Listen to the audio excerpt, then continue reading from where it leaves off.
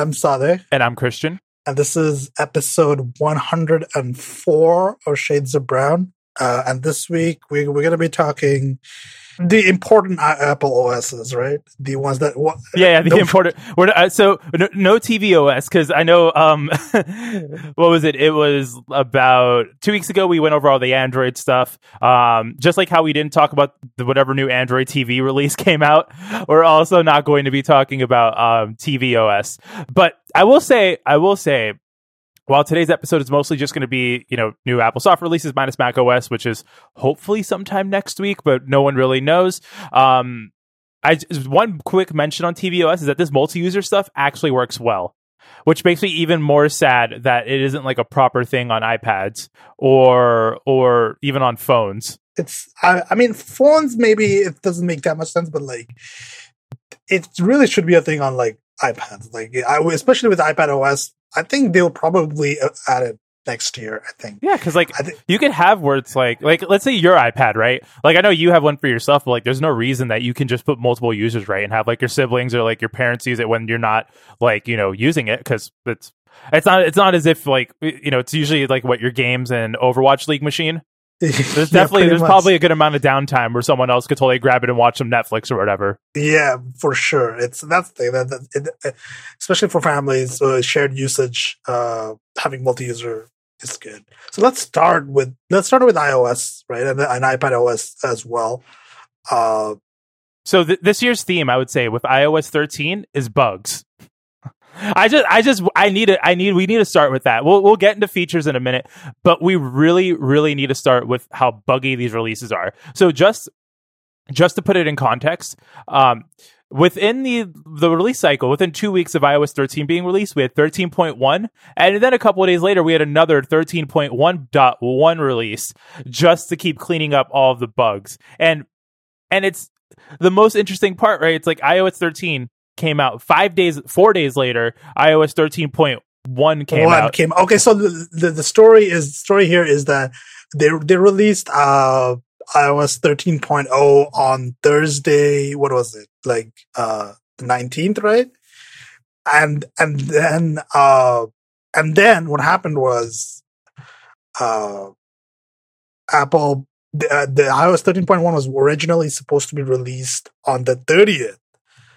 But what happened was Apple silently moved up the release date for 13.1. Like, they put a note on their website, and then somebody on Twitter, Joanna Stern saw it. Joanna Stern of the Wall Street Journal noticed that the date was updated to the 24th, right? Was it 24th? Yeah. So on Tuesday. So just like 4 days later, basically, like 13.1 comes out. Everybody was just like, why not just release 30.1? And the one thing that was talked about, I think on the latest episode of the talk show, is that the new watches, right, require iOS 13. However, though, right, like for those new watches, if it's a 4-day delta, they could have pushed back the release date, honestly. And sure, but they also, there's another thing about carrier certification, which was mentioned, is that carriers need like the release version to certify. Well, so that right? makes sense, right? But why do existing phones need to get upgraded to 13 base, right? The new phones could have just shipped the base 13 and had an immediate software update, like sort of like a day one patch style situation.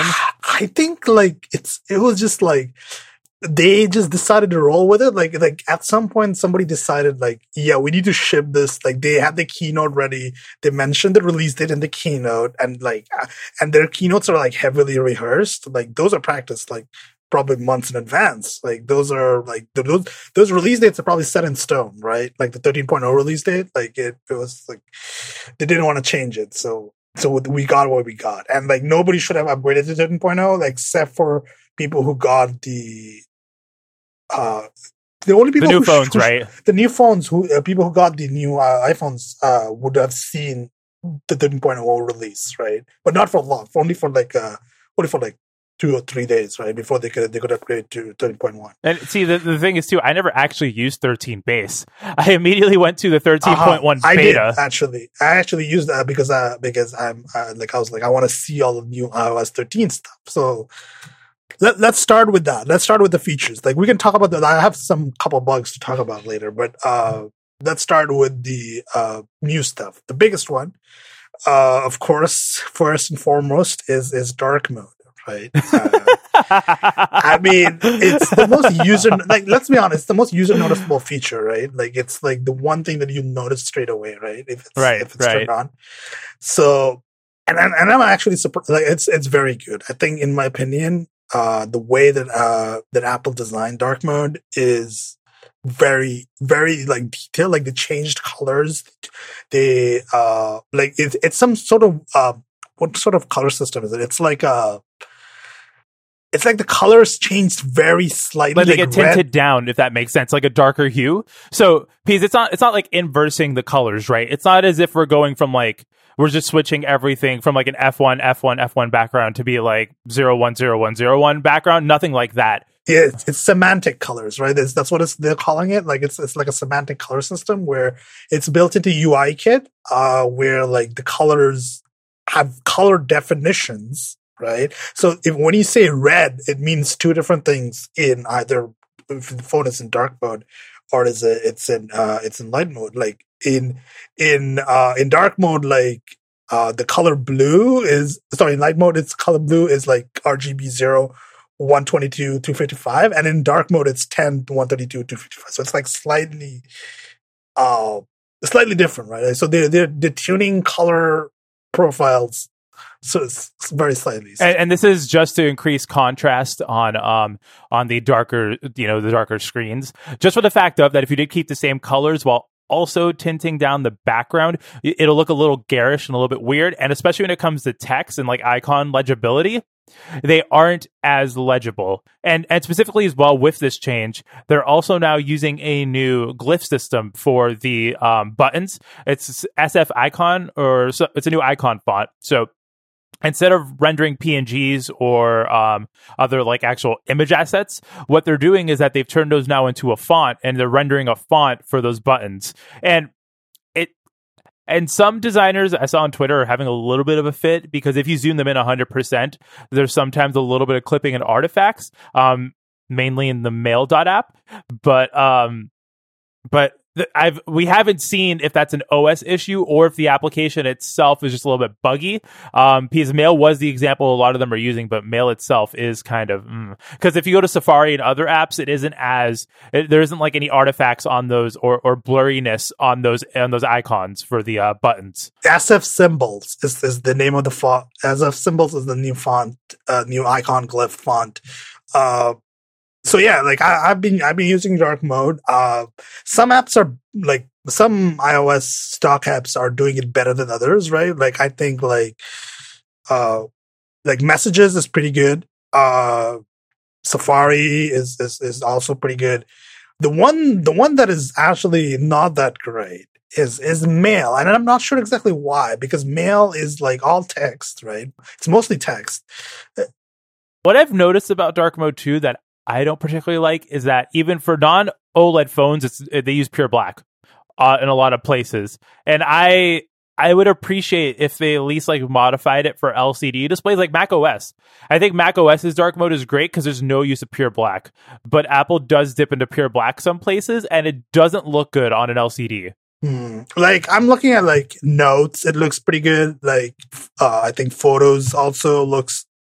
Photos is weird because like obviously the focus is on the photos, and so like photos are all sorts of different colors, and it's interesting to see how they sort of there's like some like when you go into a photo view, like it's like the top and the bottom become semi-transparent, like it's like translucent, right? But yeah, Mail is the one app that looks weird. Like I think Music also looks pretty good. Music also a really good example of those colors changing, because it turns from like that music red to a little bit more pinkish in hue, but it looks very good when it does change. Yeah. Email is the only one that I feel like is just strange. It just feels strange that it doesn't look as good as it should. Maps is actually an example of a dark mode app that looks really, really good. Because it's especially the map tiles, right? They also switch to a dark appearance, which is nice. Yeah, it's very nice.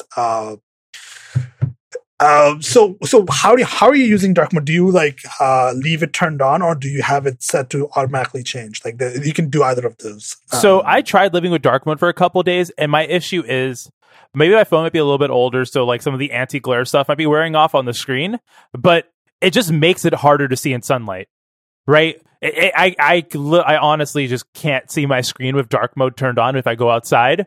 I have to crank the brightness up higher than I would with light mode. And so just because of that, just for like battery life concerns, I keep light mode on.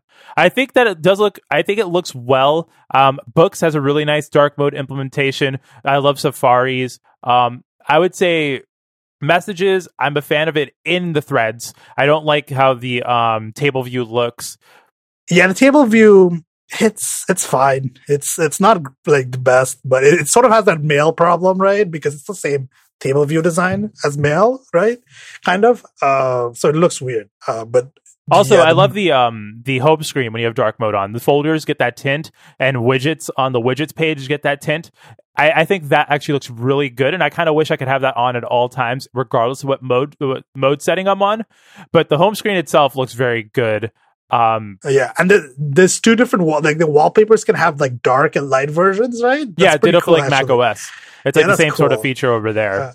I like that. Also, third-party apps. Some of them have adopted dark mode, right? Like dark mode, like some apps already had dark mode. They sort of adapt like the automatic changing feature, or like the which apps? Like I think like Transit, Tweetbot does it. Things does it. Fantastical has an option for it. CardHop has an option for it. Overcast doesn't. OneDrive has a dark mode, and it's very good. I think Pocket Cast, did Pocket Cast get updated with the toggle? I don't use Pocket Cast anymore, so I don't have it installed, so I can't tell. But I mean, Overcast already had a dark mode for ages. But it doesn't follow right now. Marco hasn't released the 13 update, which is a little bit buggy too. Have you tried using Overcast? I know he mentions it on ATP how like the navigation bar just breaks on iOS 13 sometimes. I haven't noticed any bugs. Well, so if you search for a podcast, go to the podcast page, then go back to the home page by hitting the back button. You'll get a merged navigation bar at the top that has the icons for the search button, the search page, and the icons for the regular home page. And you have to force quit the app to actually make it functional again. It's a very fun bug. Yeah, UIKit is struggling. Although, I would say outside of dark mode, though, I think dark mode's like the main reason people are probably going to upgrade, but I actually don't think it's the most important bits of iOS 13. No. Let's get to like the sort of major loss of 3D touch. How do you feel about that? How do you feel about the new haptic touch system? This is a good question for me because this is where I go into this tangent about that I never liked 3D touch as a feature. Like I thought it was. So when I first started using iOS, my first iOS device, like as a phone, was the iPhone 6 Plus, right? And that didn't have 3D touch, right? And I used that for 2 years, right? And then I upgraded to, was it 2 years or 1 year? I upgraded to the 7 Plus, right? And it, like, the 7 Plus had the 3D touch, right? Yep. Yeah. The first phone that didn't have 3D touch was the XR, the 10R. Okay. So yeah, the 7 Plus, it had 3D touch. And honestly, I could probably count like on my fingers, like how many times I actually used 3D touch, like intentionally. It never felt like I had to use it to get things done. Like I felt like it was unnecessary. Like honestly, it felt like a gimmick at best. Like I never liked the whole like the gesture of like, you know, pressing on the screen. That always felt very strange to me. It's like subjective, but I never liked that. So I'm pretty happy that it's now haptic touch, which is essentially a long press, right? Like you just lightly long press. You just hold down on an icon or a link or whatever. And mind you, 3D touch still kind of works. So if you take something that you can haptic touch on and actually force press into it, it'll still do the haptic touch feature, but it takes a shorter amount of time for it to work. I'm honestly like Apple got rid of it, and I think they probably know better. Like they probably have the stats. They probably have surveys or user research to suggest that people don't actually use 3D touch all that much. So getting rid of it is honestly not a loss for me personally. I disagree. So okay, let's go. I liked 3D touch for one reason only, and that is for moving my keyboard around. And mind you, on devices that still support 3D touch, that feature still works. But if I ever change my phone, I'm going to have to do the silly thing where I have to hold down on the space bar and then wait. It adds latency. That's the problem, right? This haptic touch system, I know why it takes as long as it does for the haptic touch features to activate, right? Because you don't want accidental haptic touches. But it takes too long. Like, especially if I want to rearrange apps now or delete an app, you have to hold like a good second or two on that icon before the jiggle dance starts. And it's bad because you could, in theory, do a haptic touch when the context menu pops up and then drag the icon to move to put everything into jiggle mode. But that gesture is just awkward. It doesn't feel right. And I'm not a fan of it. Yeah, it's not perfect. Like the haptic touch stuff is a bit like, as you mentioned, the latency is a weird, but I still like it better than force like pressing on the screen. Just a personal thing, but I mean, it's more discoverable to just hold on it. Like, I understand why they did it. No one was really using 3D touch. Yeah, and it's also added like a extra hardware thing, which can be removed now, right? Like, that's it. Also harmonize, like it also makes it so that both iPad and iPhones have like the same interaction model. Because before iPads never had 3D touch, right? And it's like weird because it's like if you're used to using 3D touch on a phone, then you go to an iPad, you can't do it. It's not great for consistency. So there's that. So major app updates. Photos, it's like the zoom out mode. I like the sort of the view that they present now is like the For You view, right? It's like the machine learning generated. No, when you open it, you get to a list of all your photos, right? And it's years, days, or years, months, days, and all photos. But it goes to days by default. And it does some machine learning to figure out like what's the important photograph from a day, right? So it'll prioritize people's like animals, places, and like faces above photos of like a receipt or something like that, right? And that's how it'll decide what should be placed there. And I think it does a pretty good job, but at first it was a little bit confusing, right? Since it used to open to the all photos view. So some users I saw on Twitter were just like, where'd my pictures go? But if you move it over to all photos, it'll go ahead and switch it to like a regular grid view. Yeah, I'm looking at it right now, and it does hide like screenshots. Like it doesn't show screenshots when you have it in like days views, right? Like it hides those, which is cool. And also at the bottom, right? This is an interesting addition. It says curation complete, right? Photos and videos are curated when your device is connected to power. And now, so on like iOS 12 and before, when they did this machine learning stuff on the photos, like that stuff was weird and buggy. Right? Sometimes it wouldn't finish, right? And like it was stuck in a loop, right? And it wouldn't sync, and like stuff like that was weird. But now it seems to be much better. Like it seems to be doing the analysis stuff much better on device.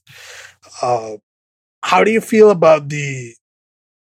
Has there been machine learning stuff that is updated, like effects suggestions? Yeah, and not transitions and such, but they've updated sort of how they create those generated albums in For You. And I think what I think is interesting is that, of course, Apple Photos is competing with Google Photos in terms of how they present pictures to you. But like the thinking behind them is way different, because Apple Photos is basically like, this is like your personal photos, and we're going to use our machine learning on the device to generate what we think is important to you. Whereas Google Photos is like, this is all of these pictures of these memories, and we're going to use our machine learning on the cloud to sort of generate what we think are important memories and put those together. So Apple Photos tends to focus a lot on like things I've done, right? Like I recently took a trip up to Boston, and the album it generated for me was like my week in Boston, right? Instead of being like a timeout with like the family. Yeah, so it like focuses on your like what it knows, like it focuses on the information it has, which is the stuff on the phone, right? Like it focuses on you, especially because it's funny to me because I launched the For You tab and like in sharing suggestions, it's like share a selfie of me with me. It says share with Sadiq, which is hilarious. It's hilarious because it's like what? Yeah, so it's like like it's. I mean, it's not perfect, obviously, but like it's like. I feel like I'm like the worst person to use this algorithm on because like I don't take that many photos of anything other than myself. So it's like what is this gonna do? Like I don't give it like much of a choice. So it's like it's not like it's really its fault. But so that's another funny thing. Yeah. So yeah, it really focuses on you. It's like it show you photos of with you in them and like. It'll show like your trip to et cetera, et cetera. Like it's yeah. What else? I think photo editing. I haven't tried any of these. Like, you can so they redesigned the editing screen, which is way better now. The redesign controls are way better than the previous ones. It makes it a lot more obvious and a lot more friendly on how to edit photos. You can also edit videos in the same manner through the Photos app, which is great. So I've never. Like I don't take videos on my phone, so like I've never actually tried this. But like, is it good? Like I haven't. Yeah, I mean, it's mostly just like straightening, cropping, applying like an auto filter, like doing like other filters to it. So it's pretty basic stuff. But the fact that you can do it now is important, and it's good. And you can do it in real time, which is like kind of incredible if you think about it. So that's cool. Let's talk about since we're on photos. Let's talk about camera. Camera introduced a new portrait lighting mode, right? It's called high key mono or key light mono. Key light mono. Which is like I don't know. It's. I don't really feel like these. Like I don't understand. What's the point of key light mono? Like maybe I'm not a photographer or like a very creative person, but like I don't see the point of key light mono as like a mode. It's people use these. People like I mean like it's I don't like it's these are used like especially when I go on Tinder a lot. Like there's a lot of like photos on Tinder taken with these portrait modes, and I think that while they're fun, I think it's also like. People like them, so that's why Apple keeps adding them. Like I think there's enough usage there, right, for it to warrant adding these new ones. And I think that given the photo itself, right, if the portrait photo is taken like a proper portrait photo and the bokeh is done right and there's no weird clipping or anything like that, I think a lot of these filters actually look good, but only in like small use cases. Like that Kiyomano one, I would only really use it on an indoor shot, not even like indoors, on like a sunny one. Yeah, like it's. Yeah, I'm not like. I mean, portrait mode is one thing that it's nice, but it's like I think they mentioned that they improved portrait mode in iOS 13, where like it's better at detecting like edges and stuff. Like because it's always like it's all right. Then you look closely and you see like somebody's ears cut off by the fake bokeh, right? It's weird. I mean, it's never. I don't think it's like ever gonna be as good as a proper bokeh that you can do with like an actual. I think eventually it'll get there, but that's like a couple generations from now. Yeah, it's probably. What else? Let's see. Is it worth talking about maps, or do you want to talk about reminders? I think reminders. Well, I think we could briefly touch upon maps. Where Maps now has a collections view, which is great. They are also rolling out a new maps design, only in the US. I haven't gotten it yet over here, but Maps is pretty good. Maps also has live transit in cities that support it, and Orlando is not a city that supports it. You know what annoys me the most about this is. There's a separate app I can download on the App Store that actually gives you live tracking, but the our city has an app for tracking the live location of buses, but they refuse to share that data with Google or Apple, so you don't get estimates. So even in Google Maps, which I believe has a similar feature, I can't get like if I leave right now, right, like where's this bus might be scheduled to come in 20 minutes, but it might actually be 10 minutes away, right? So I should leave early. Like, I don't get that in Google Maps or Apple Maps. I have to start a trip and then I have to like go into the dedicated bus tracker app, which is a piece of garbage, crashes all the time. and then I have to look at my specific route, and then I have to see where it's at on the map. And then I have to switch back, which is a huge mess. And I really wish they'd share this data so it can get integrated into these mapping apps because it'd make navigation so much better. Like I'm looking at like transit on in Apple Maps. Like I get like it shows the routes, and you can like tap on it. It'll show you schedules, right? It'll say, and right there, if you had live transit support, it would actually say how far away it is. Or if it's on time or not, right? It'll tell you if it's running late, and it doesn't do that. It just because it doesn't have that data to work with it. Right. That's why I use. That's why I still use Transit, because Transit has that, like the Transit app, which is very good. Well, they're probably going to add it to Toronto then if one app has it, because that means the city is able to share that information. Yeah, the city does share. Yeah, like the TTC does share that data, and Transit has it. Transit has it for years. Like I've been using Transit for a long time. And Transit integrates a lot of different transit systems. Like it integrates with like other transit systems here, like Go Transit, for trains and buses. So it's like, it's good. Like I use it all the time. Well, actually, let me try. Let's try one more time. Let me make sure that in the time since I spoke that Apple didn't actually add this. Let me look at the bus route right by my house. So if I pull up this bus stop and then I go here and let's tap inbound. It is it's not telling me. It probably doesn't show it. It'll show like it says 7 for me. It's like 7 minutes scheduled. 7 minutes scheduled. What a city! Mine is 33 minutes scheduled. Oh, Orlando. But I like the collections view. I think Maps is now to the point where I no longer want to use Google Maps. Because it's like there's no real reason. I actually uninstalled Google Maps. I don't even have it installed. I rarely need Maps anyway. To be fair, to be honest, I don't need Maps, like map features all that often, like navigation features all that often. And when I do, Apple Maps gets the job done now, so it's like it's fine. Yeah, and Apple Maps is really good about having relevant location data for like new businesses and such. Like I really haven't noticed any deficits on that. So Apple Maps is getting better. I think it's now like genuinely just like you really don't need Google Maps, and Google Maps is trying to become like an OS anyways, because now Google Maps is like messaging and all that shit. Oh man, I don't need that. I don't need that. And also Google Maps is probably destroying your battery because you probably allowed it to track your location all the time. Which brings me to our next point of location preferences got a big redesign where Apple now makes it very, very hard for something to always track your location. Yep. Yeah. So it's like time based, right? Like you can tell to ask like only once, right? Ask like, you the next time you open the app while you're using the app. And I believe the app has to jump through some hoops to get you to even have the option for always. Yeah. Which is good because most apps don't need always location tracking. Not even weather apps need always location tracking because for even a weather app, right? They can just pull your location when you open the app. It's not as if pulling location and pulling the latest weather data is more than like a few kilobits of information, right? Right. It's like, yeah. So some apps really don't need, yeah. Looking at you, Facebook. I'm looking at you, Uber. I'm looking at you, Yelp. There's a couple other ones, but let's get some good privacy stuff.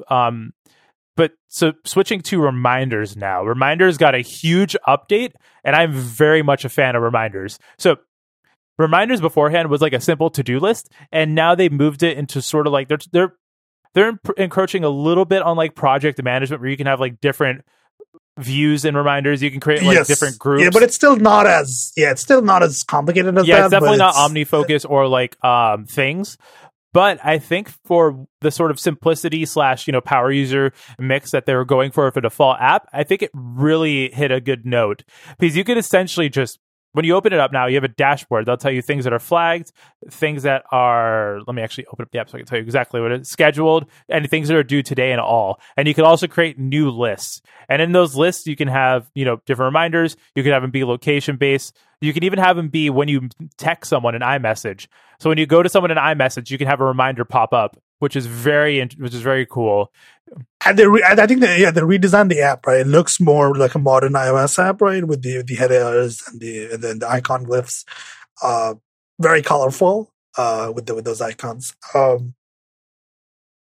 I've never used reminders, so it's like I know a lot of people use it because it's the built-in app, right? And it works it syncs across devices, so that's also a thing.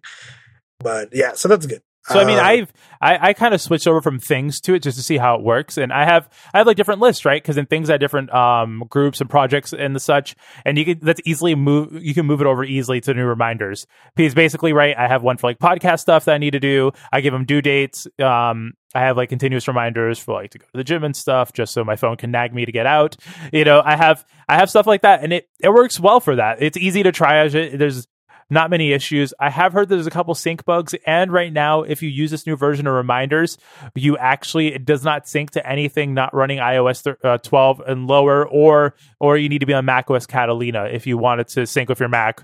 Oh, the macOS is the problem because iOS 13.13 is out and 13.1 is out across devices, but macOS Catalina is not. Yeah, my reminders are not syncing to my Mac until Catalina drops, and I'm probably not going to upgrade to Catalina, and just because of how buggy this year's software release cycle is. Like, I could take a buggy phone, but I really can't take my Mac being buggy on me. You think like Logic and stuff is going to break? Like that's my fear. I don't want, because when macOS Mojave came out, Logic crashed a lot. Logic was very crashy until they released a point update to solve a lot of the stability issues. So I just don't even want to take the chance on it. So just no reminders for you on no reminders on my Mac for a little bit. Although what else do we have? We have the new health app actually, which is really good. Yes. Really good. Yes. Major redesign of the health app. Major redesign. Thing is, I don't actually open the health app that often. I only check it like every once in a while, but like it's really nice. Like it has a nice, like the summary view. I think is really good. I like the way it shows sleep analysis.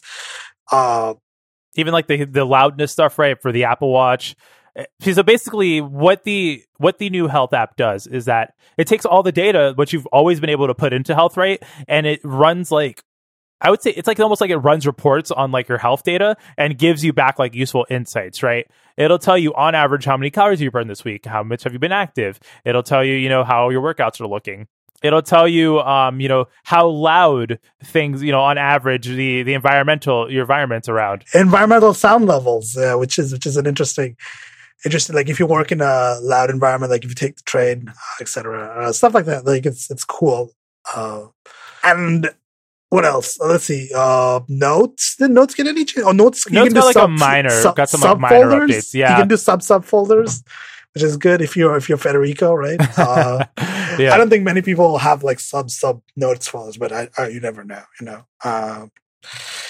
Messages got a new username system, which I think is super important. Oh yes, it did. It got it, and you can set it to ask to share, right? Or you can share it with. So you can automatically share. So you basically can add what like username or name you want to be known as on iMessage and a profile picture, and then you can have it automatically be percolated around your contacts, mutual contacts, right? They have you, you have them, or you could have it so it'll prompt you to share that contact information with anyone you text.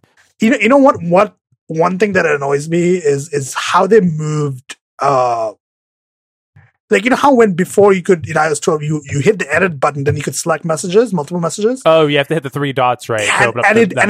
And then it pops up a little pop-up from the bottom when it says manage messages. And I'm not a big fan of that, to be honest. Like, it just feels awkward. And it's a common thing in iOS 13 where they move stuff to menus like that, like, pop-over menus.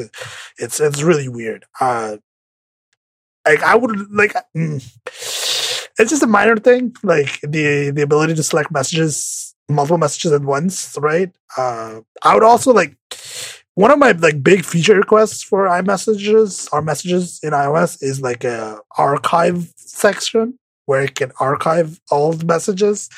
Like messages that I want to keep, but I don't need to like these are like old messages that I don't need to read all the time. I can just put them in an archive and have like the current set of messages be available, the one that get displayed in the list, right? It's just a personal organizational thing.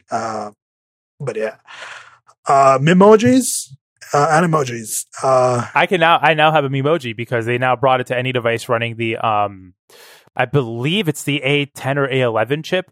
So I can't make the face tracked one, but I get Memoji stickers and I can make I was able to make my own Memoji and I get the whole editor, which is good enough just for how terribly awful those Memoji stickers are, and they've not even built them into the emoji keyboard, so you can send them as images through any app, and it's beautiful. Oh man. It's I've never used them. Like it's like a one-time thing. Like I tried them once and then I never used them again. So that's that. And I think outside of that, there's not a whole lot new messages. iMessage App Store still exists somehow.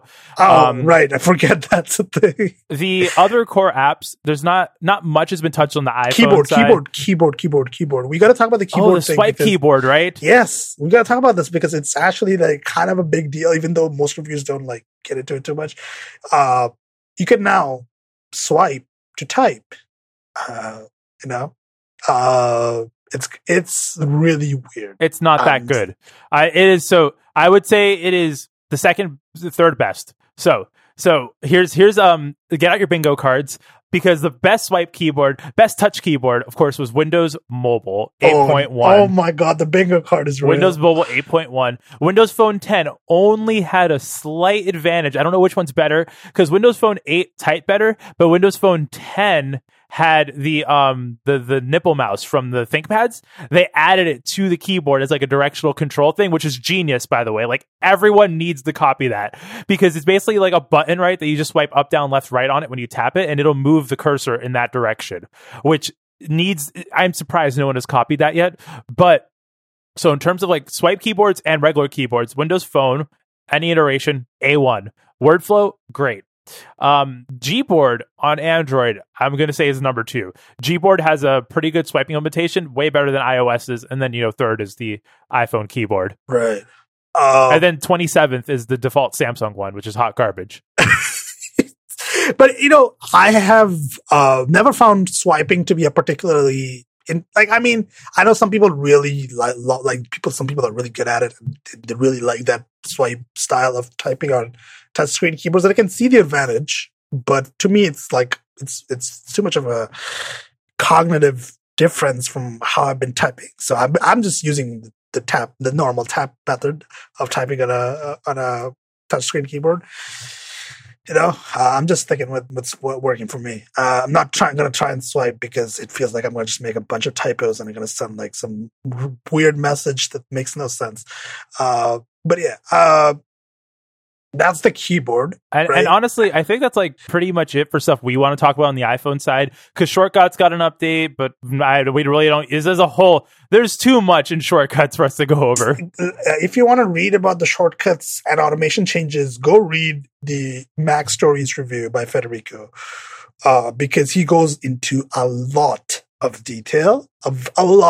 Trust me when I say it's a lot of detail. If you want to read about that, we're gonna link to the Mac Stories review and a couple other reviews of iOS. I skimmed through most of the Mac Stories review, and it's good. So if you want details on Shortcuts and automation and HomeKit and that stuff, just go read Federico's review. It's very good. Yeah. There's also a new Find My app, but that's just like consolidating Find My Phone and Find My Friends. However, before we go over to the big iPad stuff, I want to know, what do you think about the new share sheet? It's kind of cool, actually. I like it. It's more dynamic, right? Like it has like your frequent contacts, right? Like the people you send stuff to, like in messages. And I think that is pretty cool, because most of the time when you want to share something, it's actually just sending stuff via messages. So it's cool. I like it. It's neat. So that's the share sheet. Yeah. Yeah. So I would say just quickly on the share sheet right now, it only shows like iMessage people that you can like send stuff to. And in theory, if Telegram and other apps are updated to support it, I only say Telegram because Telegram actually follows iOS APIs, and Discord and Wire will never. Not the chat up discourse, but but you could also get people and threads from there to show up. So right now it seems like it's pretty Apple centric, because basically when you open the share sheet, it'll show you options for how you're sharing it and what you're sharing. Below it, it shows a list of people you can send it to. And like I said, right now it's only iMessage folks, and that's just because other apps haven't been updated yet to support the new share sheet. And then it'll show actions that it thinks you want to do on it, right? So like a machine learns, it does like actions relevant to that piece of content, right? So like a text file, if an app can work with text files, it'll say, hey, maybe open it in this app, and so on for various forms of content. It'll try and intelligently predict where you'd want to share it into. Like, okay, so I mean, you say that, but then I'm like, I was trying it like just now, like a link in Safari, like I want to share it. The first option is AirDrop. That's questionable. Like messages, yeah, mail, reminders, notes. Like notes would probably be my first guess. Well, so for me, if I open something in Safari, right? So like I have a web page open.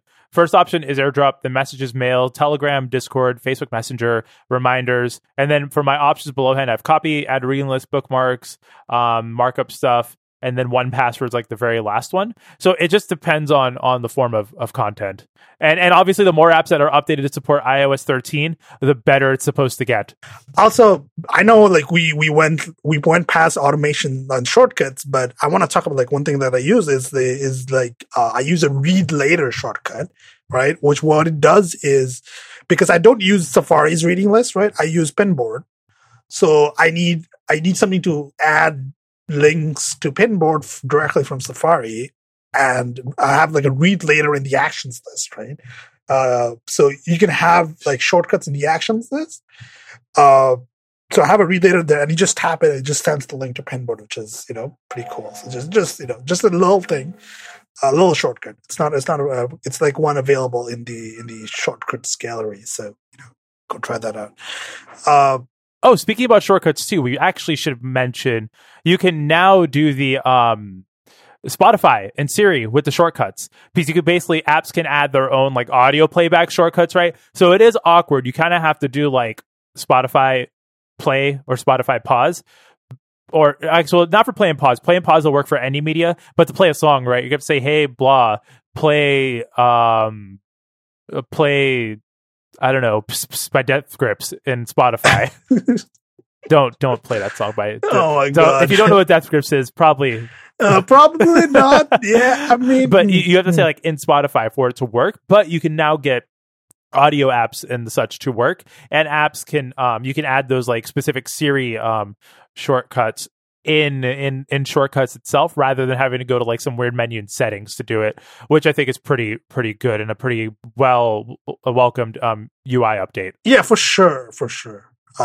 Shortcuts, I mean, is one of those things that I hope it keeps getting better, because it does add a lot of flexibility if you're a power user, right? For sure. Very cool. Obviously gets into it. Let's talk about iPadOS. I think iPadOS is the thing to talk about this year. Says as we're 45 minutes into the show. I mean, yeah, this is just a lot to talk about. iPadOS. The first thing is the new home screen, right? The first thing you'll notice straight away is the more icon dense home screen, and I think this is the first time that iOS has gotten a home screen refresh since never. Like I don't think iOS has. Like the number of icons on an iPad screen, like it hasn't changed since the iPad launched, right? So this is the first time the number of icons on a iPad home screen has changed. You can bring up the today view, right? The widget screen. Widget screen. You can have it be persistent now. Yes, which is cool. And you can like pin widgets, right? You can have like different widgets. You can scroll through them, keep on home screen, or you can just, if you don't want to keep it on home screen, you can just slide to the right, and it'll come up. So what do you think about, like, you don't have an iPad, right? Like yeah, I don't have an iPad, so we're kind of relying on you for this one, because I've seen videos of it, but I've used the gesture navigation model and the such, but like, I don't live with it, right? So I really can't say how good or bad it is. So this is where, what do you think about like the new windowing system and all of those not power users, I guess, but like more computery bits that they added into iPadOS?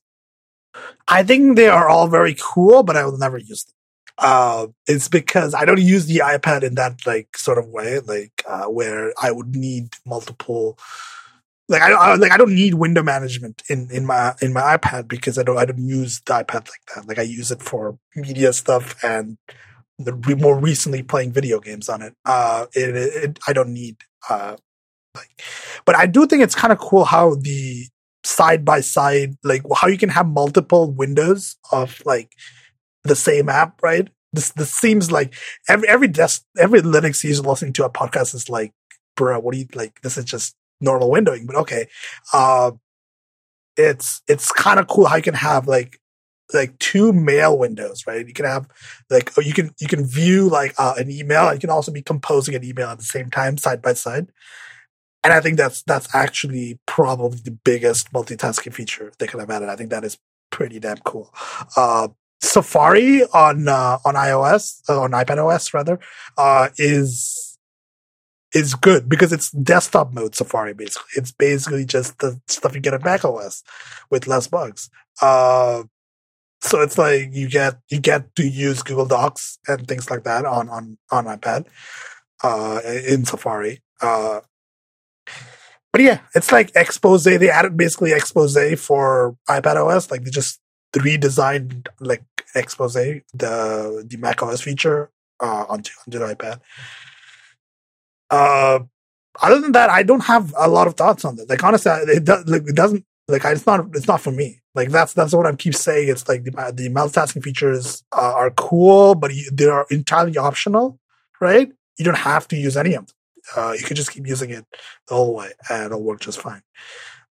Well, do you think that even though they're not for you, do you think that these features now make, like, say, maybe not the cheap iPad, but like, and maybe the iPad Air, iPad Pro, like a suitable computer for folks who don't use those, those special productivity software, like, like Logic or Final Cut or Blender or anything like that, right? Like, no, like for not pro work cases, but like, say, like, someone who works at an office does like data entry for the most part, like email and the such. Like, do you think that an iPad is now like a proper like computing device that's suitable for that? But yes, but also there's a learning curve. I think Federico mentions this.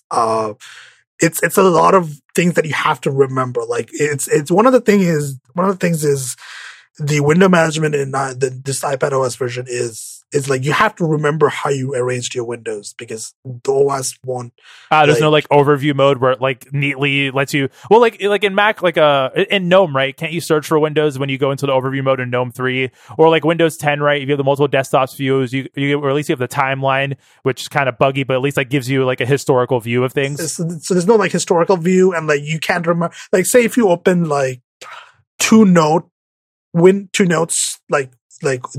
basically, and like you forget where the notes is. Like it's like, did I open that already? Like if I open that again, it'll actually close the one that I opened before. So it's like you have to keep that cognitive load in mind, right? Like when you like if you're gonna go full Federico and use the iPad as your primary computer, it's doable, right? You can learn it, but there's definitely like a learning curve. It's like learning a new text editor for the first time, right? You're trying to figure out if the first thing you're obviously going to try to figure out is all the shortcuts, right? Like all the gestures. Like there are a bunch of new gestures. Well, there's also shortcuts too, right? Because all of this can be done with a keyboard.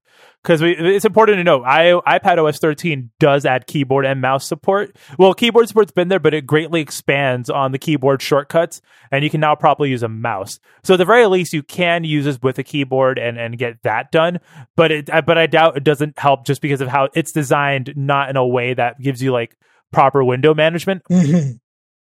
So for example, Federico mentions there are 5 different ways to open Windows, 3 different ways to open Expose, and like there are 4 different app/window pickers. So it is complicated. It has become complex, and if you're gonna go into it as like a new user, it's gonna suddenly be a daunting task. You can slowly start learning it, but like over time you sort of figure out all the little nitpicks. But like it definitely is not it's not gonna be a smooth, like straightforward experience straight away. Like it's not that intuitive yet. And you know what would fix this though? What? Adding a desktop, a taskbar. You mean like a task, like a proper? Well, they kind of. That's the issue of iOS, right? Like my joke about the desktop aside, it's that Mac OS, right? It has the dock, but the dock really isn't where you manage tasks, right? It's where if you do the mission control gesture, it gives you an overview of open windows and spatially where they live at, right? Yes. So what I think it's better for iOS to do, or iPad OS, because right now, if you open multitasking, right, it shows everything in the same view, regardless of if they're split windows, right? If they're expose like desktops created with multiple apps running in them, they all get bundled in together. What would make sense to do is like how it is on macOS, where you have full screen apps and apps that are split screen or whatever, right, together in one specific desktop at the top, and then free floating windows, just random apps that are open live below that in their own list. And I think that would help split up the cognitive load. Yeah, I mean, I think that kind of stuff is coming to the next version of iPadOS. I feel like this is the first. This iPadOS release is like them actually forking the road, right? Right. So, and I think from next year's iPadOS version is where I would really be looking out for like more intuitive and smoother gestures, or like better, like stuff to reduce the cognitive load of managing multiple windows, right? Like window management, essentially, right? Things that make window management easier that it has existed on desktop OSs for decades now, right? So it's like try to recreate that on the. This is not going to happen on this initial release. It's going to happen, I think, probably the next release. So it's still not there yet. But if you're looking to learn a new UI paradigm, or relearn a UI paradigm, well, there's always iPadOS. So, and it's still better than Android. I mean, I have to point it out. I would say I think a better place to compare iPadOS is Windows on tablets, like Windows 10 specific tablet mode, right?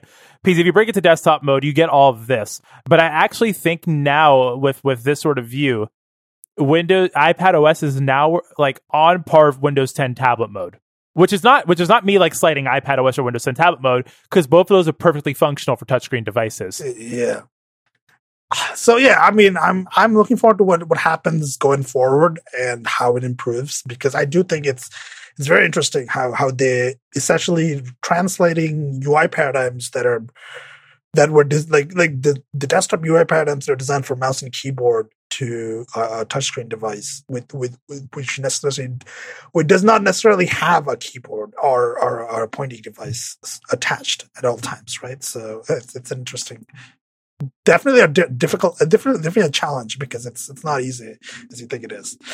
A lot of things you take for granted on desktop OSs are just not, it doesn't work on touchscreens.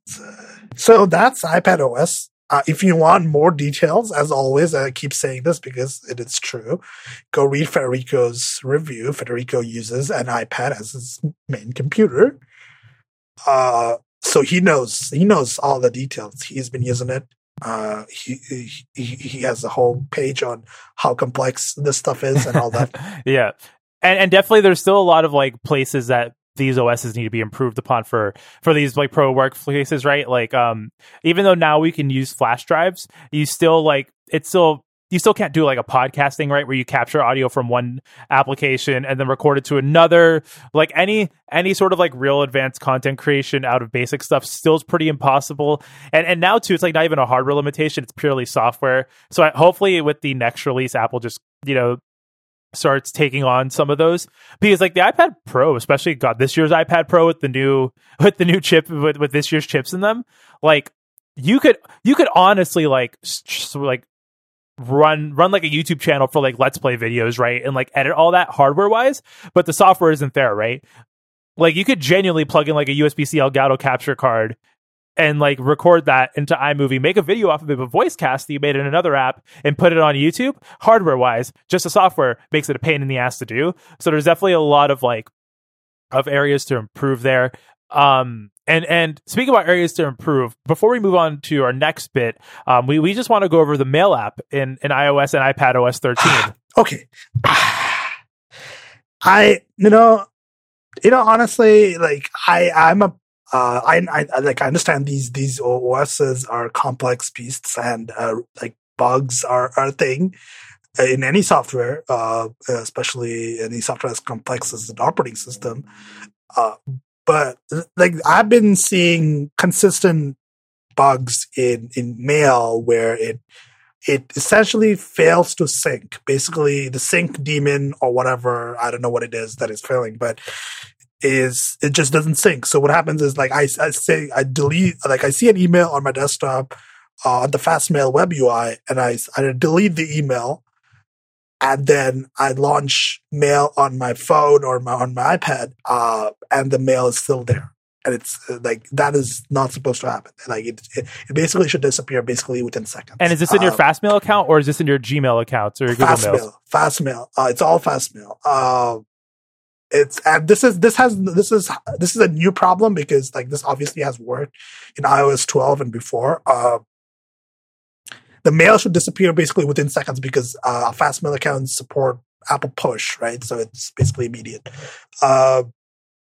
So yeah, the mail doesn't disappear, and furthermore, if you just do a pull to refresh, it doesn't do anything, right? So what I have to do is I go back to the Fastmail web UI on my desktop and I clear out my folder, which forces another sync, and then that clears, like that actually syncs the changes on to the mail app, which is not good. Like that's obviously something is broken there, something is failing. Like maybe the sync daemon is crashing or something. I don't know.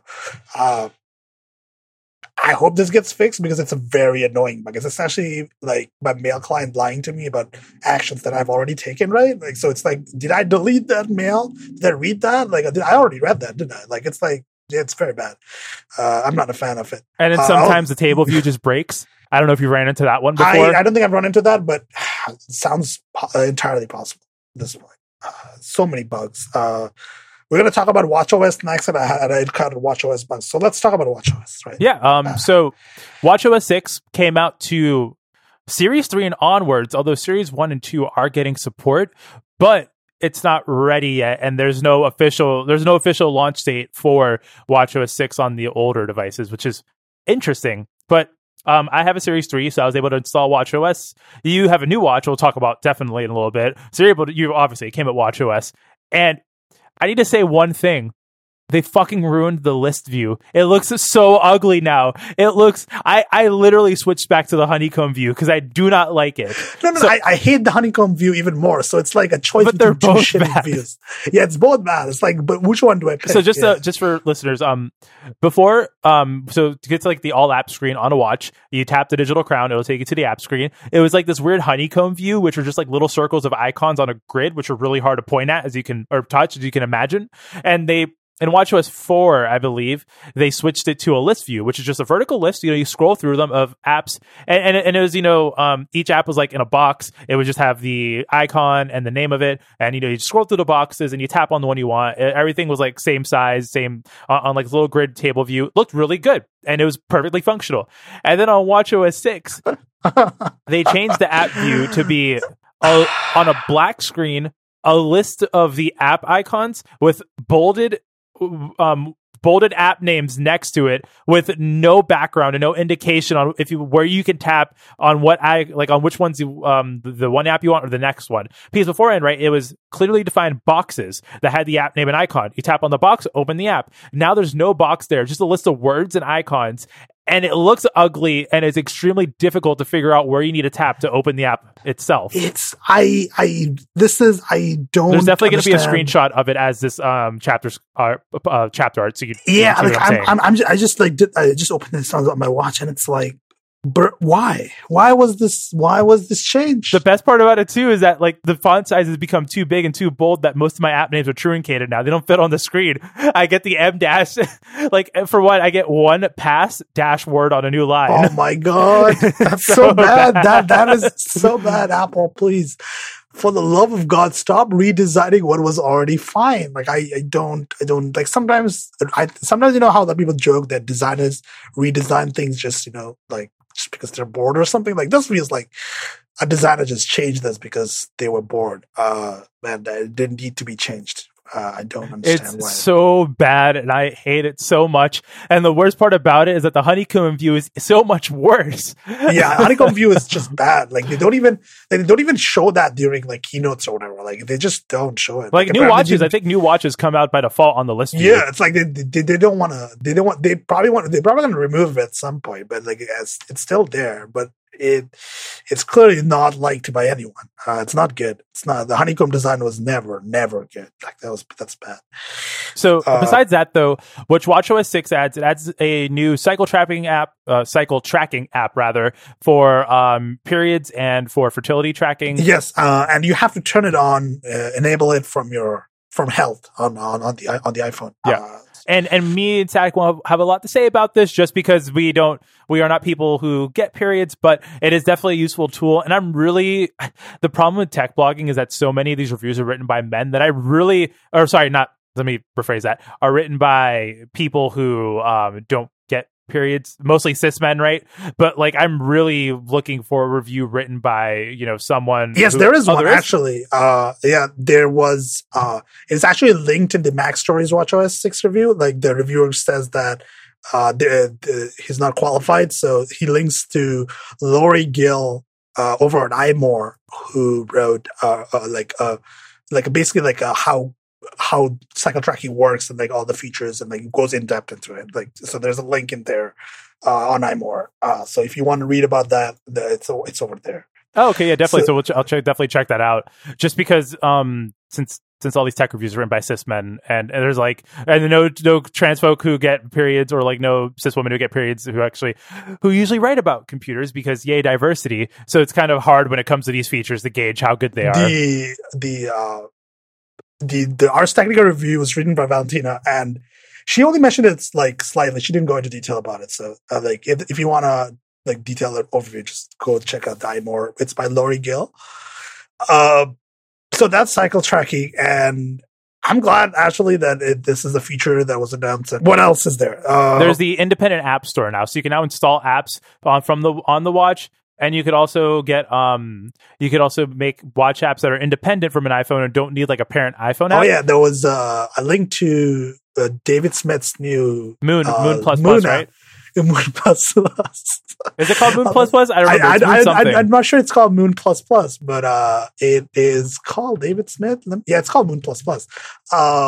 It is a better lunar complication for your watch. Essentially, the lunar there's a like built-in Apple complication that shows you what the moon looks like, but it's actually inaccurate. Like it doesn't show you what the moon actually looks like in your region, or like it doesn't show like the actual, and it's weird. So like David in his typical fashion wrote a WatchOS complication. And it is WatchOS only, obviously. It's and it is pretty cool. And it's also written entirely in SwiftUI, which is another thing. If you're a developer, you probably care about that more. So also as well, I just tried to buy an app that was like $1 on the WatchOS App Store, and I'm now going to send you a photo of what the flow for that looks like. How do you think you authenticate a purchase on the watch? Let me just take a guess before I send you these pictures. Password? It doesn't make you enter a password. Let's find out. Oh my god. I don't And how do you think it makes you enter in your password? Oh my god, Apple, why? What is this? And the thing is too, right? So I'm going to try and pay for it with my phone unlocked and open, just to see if it'll ask me to do this on my phone. So we'll see here. I'm going to tap the $1 one. Nope. It's completely done on the watch. Oh my god. Which Apple, is terrible because I have a 20-something, like 30-something one password to my Apple password. My Apple password is randomly generated, and it's like some long string. And I'm not typing that on a fucking watch. Like, Apple, no. Apple, it's please. as bad as you think it is. But installing free apps works pretty well. So if I install, like, I'm going to install a diet tracker app. Why not? So this one's a free one. We're going to go to the App Store. Does not take that bad to load. Actually, like, the view on the app page is pretty great. So let's go ahead and hit Get App. And let's see if it'll just automatically Oh no, it makes you sign into the App Store for free purchases too. Oh yeah. I mean, It probably the same thing as a phone where you have to sign in once and then authenticate it afterwards. But I'm definitely not doing that while we're on air. This is what, like, I have not launched the App Store on my new watch, and I don't want to at this point. Like, what?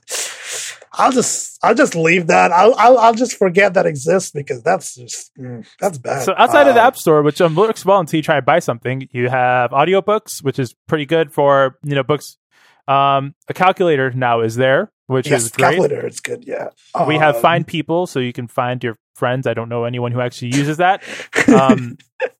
Noise tracking, like noise. Not on my watch, on yours, the newer one. Yeah, Series 4 and onwards. Yes, it's kind of cool, actually. Yeah. I've noticed too that the watch has gotten faster. This is a faster OS update.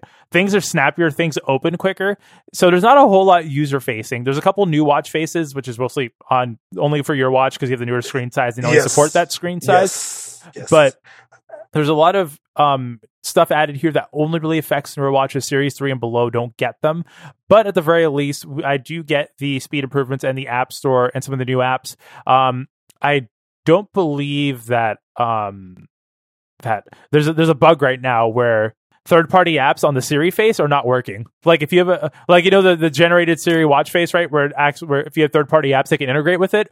Apparently right now there's like a bug where it doesn't work out of the box. You have to do some weird trick of disabling the app and re-enabling it to get it to work. So hopefully Apple fixes that soon. But at least on my watch, battery drain hasn't been that bad, but I've seen a lot of people report that battery drain's been a real issue with watchOS 6 and iOS 13. Yeah, it has been for me. And let's get into my new watch here, the Series 5. This is the aluminium 40, what is it? The bigger size. What is 44 millimeters. 41 millimeters. At this time I went with so this time you can make your own sort of, like, you can choose which band you want. So I chose the Milanese loop this time around, just to give it a shot.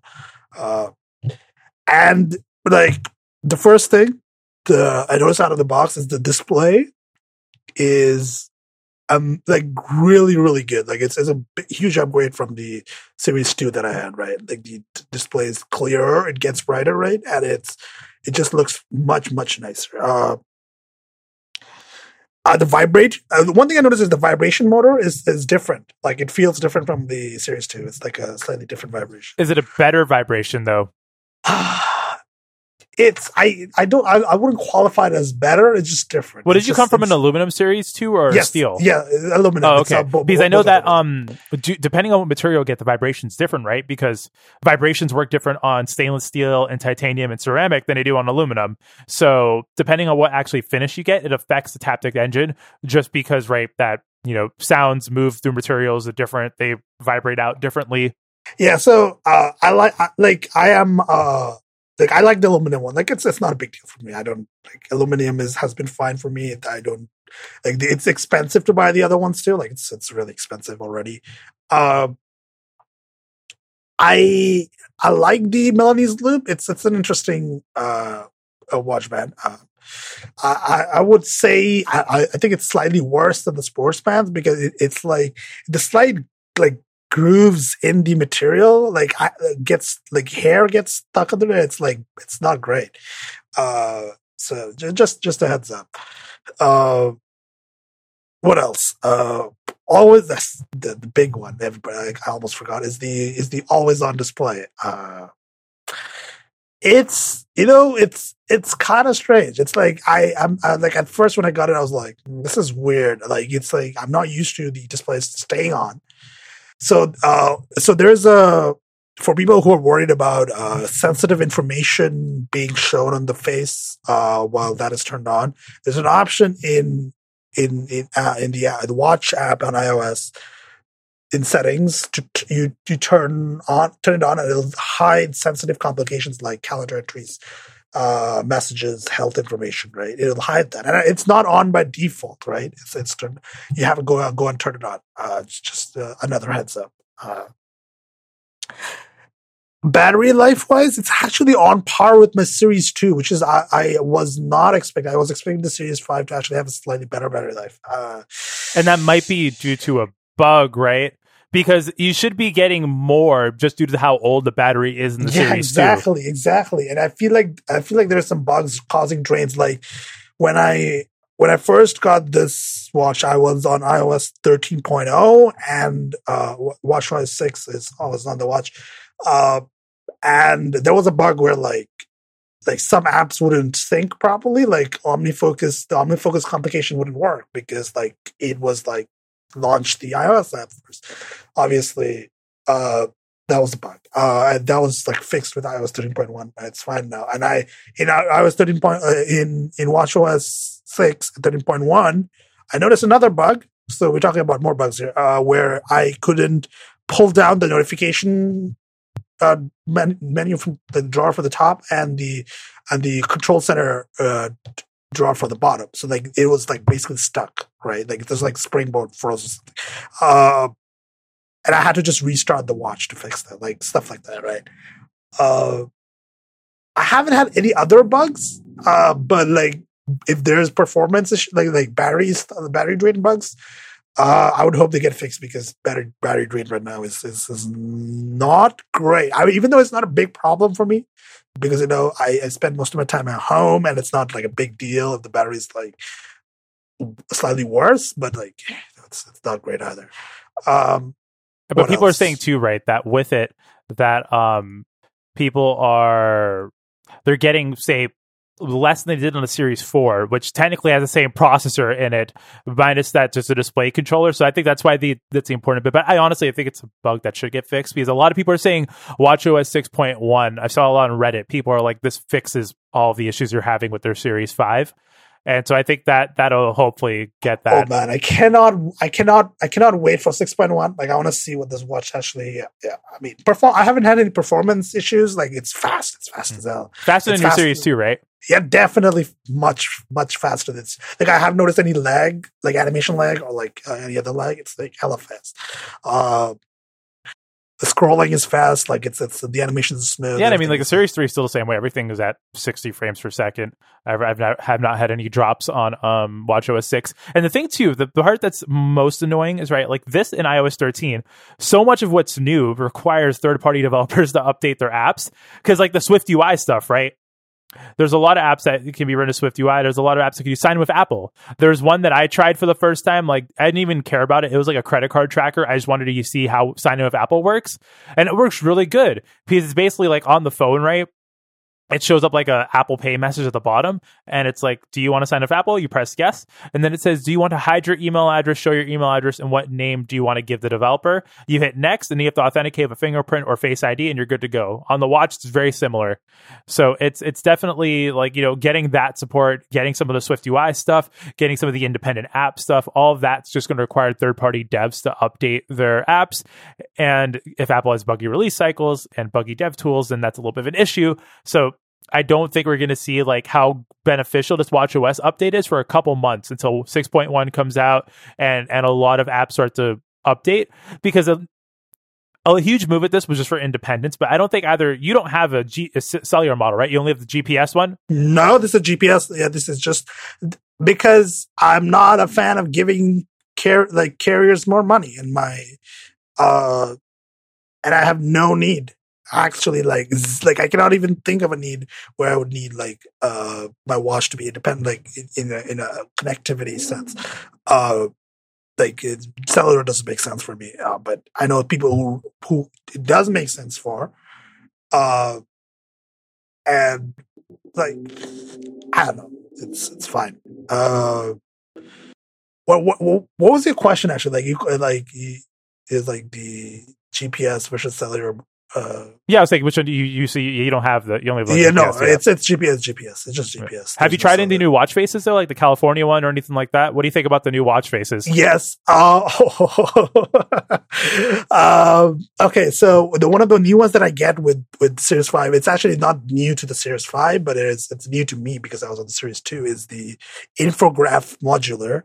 Ooh, I've heard good things about that one. I like this one a lot. It has I like the little three dot, like three complication on the bottom thing, and like the calendar, like I have a calendar and like the date and the time. It's really nice. It has the right amount of detail. It's not too busy. and it's nice and clean. I like that. The numerals ones, like the ones that are like the Meridian, I think that it's called, like the analog watch faces with the complications, like 4 complications or 3 complications. Like, I'm not a fan of those. Like, I've never liked those. I mean, that's like, and this is also too, if anyone here listened to this week's ATP, is exactly what they say. But like, it's something that I really agree with, is that the Apple Watch is a bad analog watch, but it's a really good digital watch. Yeah, it's like I wouldn't, like, I have a digital watch. Like, I've worn digital watches ever since I've worn wristwatches, like Casio wristwatches, by the way. Those are all digital. Like, I've been wearing digital Casio wristwatches for ages, and I prefer digital wristwatches. And the Apple Watch is a really good digital watch. I did not put a watch face that is an analog like watch face, essentially, like with the hands, like with the numerals, the what is it? The California dial, right? Like, why would I pretend that it's an analog watch? It doesn't make sense to me. Like, I know some people just prefer the aesthetic. Like, some people, or not even aesthetic. Like, some people read time easier when it's in analog form, right? I know that's a thing. But like, I personally, I'm not a huge fan of those. Like, I would still prefer, like, if Apple gave us more customization options for watch faces, third-party watch faces. Third-party watch faces. I know, like, other people are more, like, asked for this for a long time. I'm not too huge into it. Like, I have a couple watch faces that I use, and I leave those turned on. I'm not, like, huge into customization, but, like, I know there are some people definitely into that.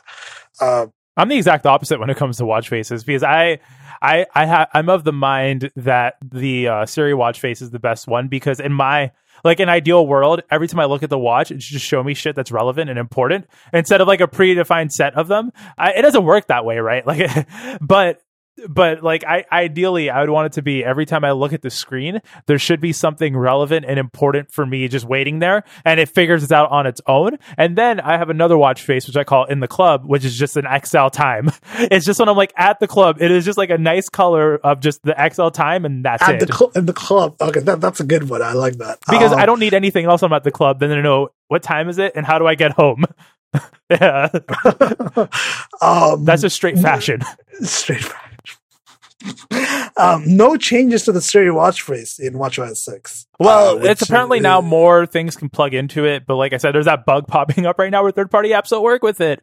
So that's what I'm saying. A lot of the fruits of WatchOS 13 either won't come until WatchOS 13, WatchOS 6 won't even come until either WatchOS 7 hits when SwiftUI gets more mature, or until 6.1 hits and developers are more comfortable updating their apps for it. Because I know you had that issue of OmniFocus and the Watch app not working, right? That was resolved in 13.1, or did that get resolved?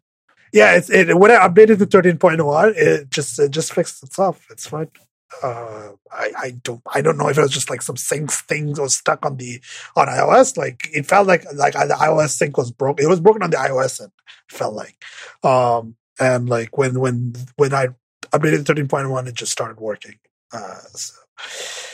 So yeah, I mean, OmniFocus is one of those complications that I use a lot. So for it to be broken is actually kind of annoying. It's like one of the things. Like, I actually launched that the app from the complication fairly often. So there's that. Yeah, and I think so. I think that's it for WatchOS. WatchOS, yeah. I think that's WatchOS. I think overall it's like a small, like, it's a more iterative update for Watch, right? For just physical hardware and the WatchOS itself, right? Yeah, and it's a pretty small one. I think it's setting important groundwork, and honestly, compared to Wear OS, it's what's the worst part? The worst part about Wear OS not being good is that I'll never be able to make like a Watch the Throne joke and have it be relevant. Because like there could be like so many good like Watch the Throne puns if Google actually cared about Wear OS. Oh my god. My god. But speaking about the good things that for surprisingly are better than the Google version of them, Apple Arcade. Because this week as well, Google launched their Play Pass, which includes games on the Play Store that no in-app purchases, nothing like that. Google's attempt, though, has existing games, not new games, which is interesting. So Google's Play Pass, it gets you games that are already out, games like Stardew Valley, Limbo, Terraria, and it gives them to you, when you pay that. It's $2 a month right now for the first year, and then it's going to turn to $5 a month afterwards when that promotion ends. And Apple Arcade right now has a 1-month trial, and then it's $5 a month afterwards. And Google Play Pass, we don't really need to talk about much because it's existing games, right? The games, like they're pretty recognizable games. Stardew Valley makes sense. Some apps are included, but Apple Arcade's interesting because they're all exclusives to mobile, and like most of these games are really fucking good. Well, some of them are exclusive to mobile, but not exclusive. There some of the games are available on other platforms. Yeah, right? like Hot Lava is on Steam. Sayonara Wild Hearts, I believe, is also on Steam actually, and on Switch. It's on PS4 and Switch. No, it's not on PC yet. I think. Okay. Yeah. So there are 3 games we want to talk about, right? So we have. I should have mentioned the $4.99 a month. It's also by default a family subscription, right? So if you have people in the iCloud family sharing thing, everybody else gets Apple Arcade. Oh, so did you share it with your family then? Do you have like a family thing? What happened? Like I signed up for the trial. My brother was like, "Did you sign up for Apple Arcade?" Because I got a notification So it happens automatically. I forgot that it was a family thing until he mentioned it. It's cool. So it's definitely it's a good thing for families because you can just have the iPad and have the games on it and stuff like that. And people have it on their phones or their Apple TV and all of that.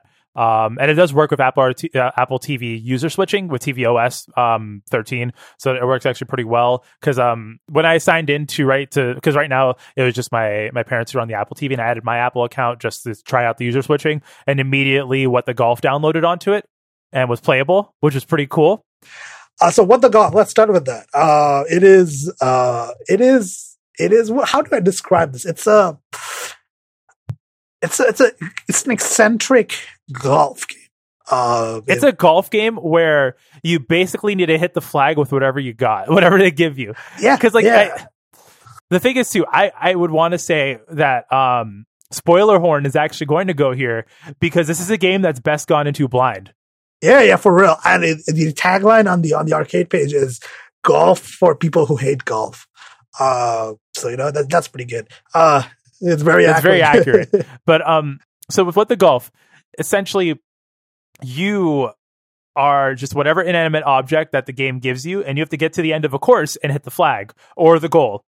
And it starts off like golf, right, where you toss the golf ball, you get the hole in one, you're good. And then immediately after, you go ahead, it's like, here's another golf lever, like, oh, okay, let's do this again. This seems pretty fun. And instead of launching the ball into the air, it launches the person golfing into the air, and you have to hit him against the flag. And the variety of levels is very good, and it's a visual aesthetic, like the design is very, very, very nice. Very nice. It's very comical and very great.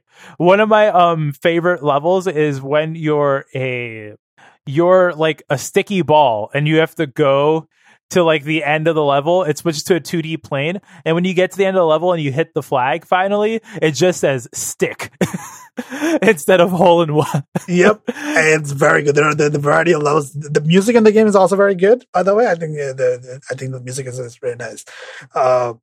It's a good game. It's a really fun game. And I don't read App Store reviews, but the App Store reviews for this are also pretty glowing. So so that's that. And there's no in-app purchase BS, right? You could just play the game and that's it, which is honestly great and refreshing for a mobile game. It's just a game.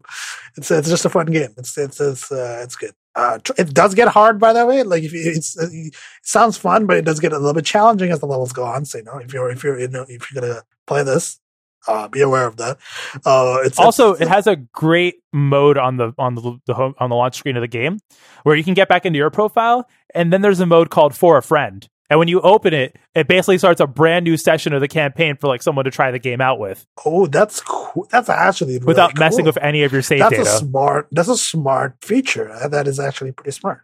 Game developers, good job. Who are the developers for this? Like, who is it? Who is this?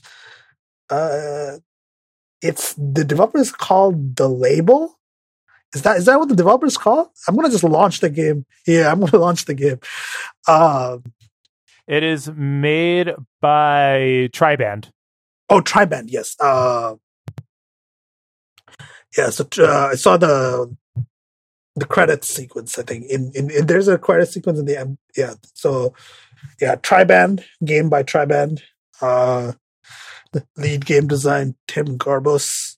But yeah, so like it's a good game. I would recommend it. Like if you have the trial, go check it out. If you haven't already, give it a shot. I would recommend playing it on an iPad if you have one. Right? I think it would probably feels better to play on an iPad than on the smaller screen. Right? But I don't think it'll be fine on a phone as well. I don't think it's it's pretty good on a phone. And some of these games, as we're going to mention with the next one, are better played with a controller. This one, touchscreen. This one, I don't even think this one has controller support. But this is a game that definitely is like built for a touchscreen and works well with one. Very well, very well. It's definitely made for a touchscreen device in mind, and it's designed well. It has the composer. The music is really good. So yeah, check it out. Next up, speaking of music, Sayonara Wild Hearts, and this was one of the games that they showed off at the keynote, right? This is published by Annapurna Interactive, right? And what was the developers again? I don't remember the developers, but it is published by Annapurna, and it is what kind of game is this? Like a music based, it's like a rhythm game, fighting game. It's a rhythm fighting game with like also, it's developed by Simogo.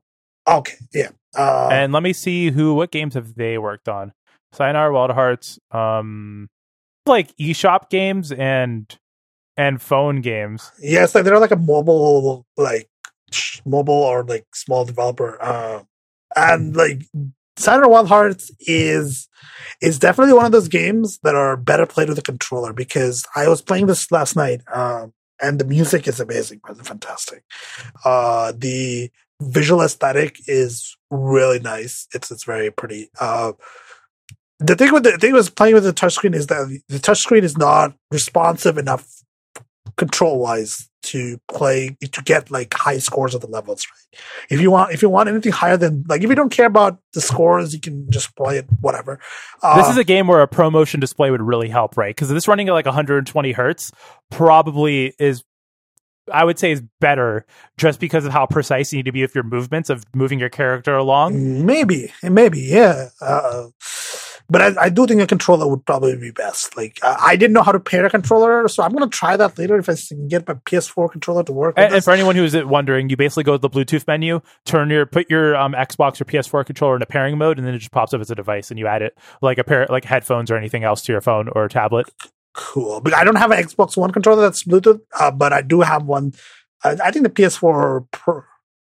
But yeah, I would recommend, if you play this, give it a go with the controller. It's really nice. I like it. Hot Lava, I didn't play this one, but Chosa, you. So Hot Lava is a game where the floor is lava, and it's on Steam already, but the port for iOS is interesting just because of the aesthetic to it, amazing. It's like the intro to it's like a G.I. Joe clone, and it's fucking great. But what's interesting about it is the controls are, you have a button to move forward and backwards and to jump, and you look around by moving your phone. And you might think that sounds terrible, but they've made the controls in a way where it's like, once you get used to it, it's actually really fun to play by moving your phone around. There's a lot of time put into porting this sort of movement style over to, it's first person, yeah. And so you move your viewport by just moving your phone around, and they've actually made it work very well. I still enjoy playing it more with a controller, but for mobile only, they really did put a lot of work into it, and it's really fun to play regardless. So I would definitely recommend. I would say probably for the best, like if you want to get the highest scores, use a controller, but it absolutely is playable with with just the touchscreen. Yeah, because first person platformers are notoriously kind of a hard genre to develop properly, because you can make it very bad, right? And even with like a keyboard and mouse too, right? Just because of like you don't have that precise analog control, it can sometimes be a pain in the ass too to play. Yeah, exactly. It's developed by Clay, right? Clay, who made Invisible Ink on iOS as well. Don't Starve. Those are like big indie titles. So those are. I mean, Apple Arcade. Those are three games that we mentioned, but there are other. And there's like over, I think it's like 100 right now. There's a huge amount, and there are some duds, right? There are some games that definitely seem like in-app purchases, or like the model before Apple signed them on to that. Okay, let me talk about what was it? Was it what I mentioned before the podcast? Sonic started? Racing, right? Sonic Racing. It just feels bad. I don't know. It just feels bad to control. It's not great. I wasn't into it. I like my racing games, I enjoy them, but it wasn't good. Yeah, and there's a couple of others that have like timers and stuff, which is completely out of place. And to compare it to, which is interesting because Nintendo launched Mario Kart Tour this week, right? And with Mario Kart Tour, what you get with it is it's sort of like Sonic Racing, right? It has in-app purchases, and it also has a $5 a month gold pass, which unlocks you like stuff in the game and gets you like one new mode. And it's such an interesting contrast, right?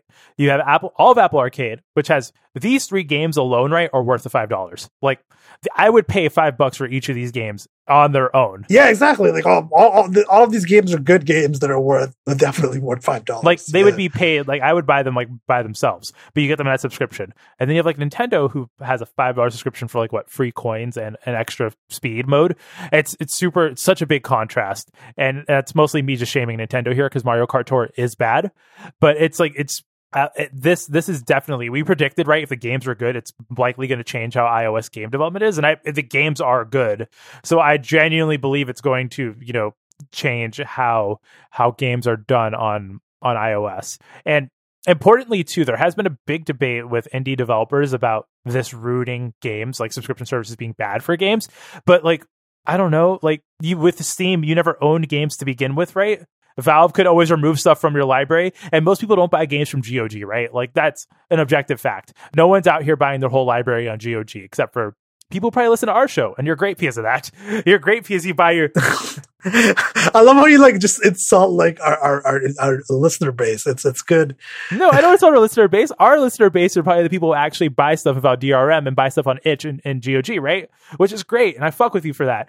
But most people don't, right? Like most people people cry all the time about the Epic Game Store and all that stuff because it's like they like Steam, but you don't own anything on Steam. You're buying a license to use the game, even if it runs offline, right? You're still buying a license to use the game, and Valve can remove that at any time because you don't. This is not your property when you buy it. And so that with that, people who like support that model, but game services are $5 a month seem out of place. It's like, no, we crossed the line when you bought a license to use the game rather than the actual game itself. Exactly. The line has been crossed, but like and people are like, well, this is gonna like make games that are like, that are geared more towards engagement versus like short experiences. That's already the case.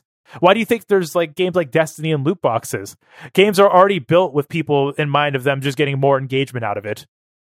There's there are legitimate concerns about what the monetization, like the how the money stuff works behind the scenes for these games, right? Like how are these developers being paid? Like is it do they get like some sort of monthly revenue from this? Do they get does Apple sign some sort of publisher deal with some of these game developers? Well, so Apple Arcade, Apple signs a publisher deal and pays them outright for the games. That's what's been leaked. That's what's been leaked about it. And with Play Pass is based off an engagement. That's what's like been leaked so far, and that could be incorrect. But based off of because no one on Apple Arcade can actually tell you what the terms are because they don't want to get thrown out of Apple Arcade. But the kind of the chatter is that Apple is being the publisher of these games and paying for them outright. So when you open them, you always see the Apple Arcade logo, whereas Google is paying by engagement for Play Pass. Right. So, but is there's also the thing about like these games exist, and some of them, like how do developers handle like recurring revenue? Is there recurring revenue? Is like that's my question. Is there, because to keep updates going for games, you need some sort of incentive. Some sort of return on the investment, right? Like is there any, like that's the thing I want to know is, do developers get any sort of recurring revenue from people playing their game? Like is there like some sort of per hour, per whatever, like engagement metrics or whatever? Like how do developers, it's I hope it's not just a one-time payment thing, because that doesn't make much sense for me for some games. And I would say as well, like for some of these, like, are they making more money through Apple Arcade, right, than they would by themselves? Because how many people would buy What the Golf if it wasn't an Apple Arcade? How many people would buy Sayonara Wild Hearts on the App Store, right? Not talking about the console ports, just on the App Store. How successful would these games be as paid games? I mean, some of these games would be like $10 on the Apple, like if they were like outside Apple Arcade, right? And they're definitely worth that money, but how many people would actually buy them? Exactly. How many people are buying $10 iOS game? Which sounds absurd to me, right? Like I pay full price AAA releases are like 80 Canadian dollars, and here we're talking about people not paying for $10 game on iOS, right? Like that's the difference in the model we're talking here. It's kind of weird to me because like I see like games on iOS that are like also on like other platforms, and I see them for a lower price than they're on the other platform. I'm like, is it really that people are not paying like they don't want to pay like $20 for a game, but they would pay like maybe like $12, right? Like it's really weird. But yeah, like I want to see what this is early days yet, right? Let's see from a year from now what happens with Apple Arcade. Is this going to succeed? Is this going to continue to add games? Is it? Yeah, like how often do they add games? Every month, every 2 months. Yeah, but for now though, with what we have here, are you going to pay for it when the trial's over? Do you think it's worth it? Especially for that family subscription, because I'm kind of tempted. I'm tempted, but I'm not. I don't really play mobile games that much. Even though the games are good, I don't find myself like paying a subscription fee for it. Well, I'll think about it in a month. Let's see if you could always resubscribe if there's like a new hot game that like everyone's talking about. That's the thing, right? And it's cheap enough that it doesn't like matter much. Yeah, exactly. It's like if I want to play a new game that's on there exclusive to that, I will pay the subscription for a month. Well, how much is it in Canada? It's $5 US. Is it $5 Canadian? Yes, I got an email from Apple about this. Let me see. Let me find. Go inbox hunting. Yeah, $5.99 Canadian, right? So that's fair. Just one more. Yeah. So it's a free trial for 1 month, right? I could see this being very valuable for some people who have kids, right? Like kids, you just give them the iPad. You don't have to worry about like them purchasing gems or whatever the fuck mobile developers do these days. No microtransactions. No ads. To quote Randy, whatever his name is from Gearbox, we don't have loot boxes. We don't have none of that stuff. Code Randy Pitchford. Yeah. Oh my god, that stuff. That's a really deep reference, and anyone who gets the joke I'm making there, you're my new best friend. All right. I think you can wrap this. I'm going to link to, I was actually watching this before the show started. A Giant Bomb was doing like a live quick look of like Apple Arcade games, right? They were reviewing a bunch of games. Yeah, and then Austin Evans on YouTube as well has a pretty good comparison of Google Play Pass to Apple Arcade and the quality of the games you get. And just objectively across the board, you get better quality games on Apple Arcade. You get better, well, it's not better quality per se, but like the games are more... It's less about, you don't have to worry about it trying to nickel and dime you, essentially. This is what's happening. You don't have to worry about, you don't have to wait to play the game. Like, it's like... Except for like 1 or 2 games in arcade where you do, but those ones are kind of garbage. And more importantly, these ones are also on tvOS, and I'm excited for them to come to macOS because Sayonara Wild Hearts on my MacBook with like the eGPU running, right, getting like higher frame rates, going to be a good time. There's like an Ocean something, I forgot the name of it. It's like a Zelda competitor. I'm actually excited for that. And even if they're like Catalyst apps, they still are metal, so I could still force them to use my eGPU. So like, this is better than nothing, and that's also like an interesting part that this is actually going to make Mac gaming better. Which is definitely a silver lining in the cloud there. So that's Apple Arcade. Regional pricing varies, I suppose. $4.99 US, $5.99 Canadian dollars. Give it a shot. I mean, if you have an iOS device, some of these games are definitely worth a shot. It's try them out. Yeah, definitely. Yeah. And with that, I think we can wrap up. Yeah, this extra long. This has been we are going on 1 hour and 40 minutes. Damn, this is, I think, probably the longest episode we've done in a long time. You can find me on, actually, twoshadesoфbrown.com is where the website, the podcast, where it lives, the feeds, the contact email, contact@twoshadesoфbrown.com. Send us feedback. Do you have a new watch, new iPhone? How do you feel about Apple Arcade? Have you played any of the games? Do you like any of the new games? Do you play games on Linux? I mean, sure. Talk to us. Just send feedback in general. Send nudes. Have you encountered bugs? Maybe did you encounter the MailSync bug? I did. I don't know. Like other bugs that we haven't talked about. Mention that. What do you think about the Prism phone? Since we didn't get a chance to talk about that. Right. This week has been all like Apple stuff. As evident, it's been a long one. You can find me on Mastodon at static7, mastodon.zombocloud.com. And Joseph, where can people find you on the internet? You can find me on Mastodon at josephine@10forward.social, and you can also find my own website, which is josephine.website. Also, I should shout out, I wrote a review of, I've been writing more things for my blog, which is at s9tech.com, and I wrote a review for Control. So, which I finished recently. Go check that out. Tell me what do you think about my video game writing style. I definitely needed more screenshots, that's for sure. But yeah, go check that out. Tell me how you feel. And with that, goodbye. Bye.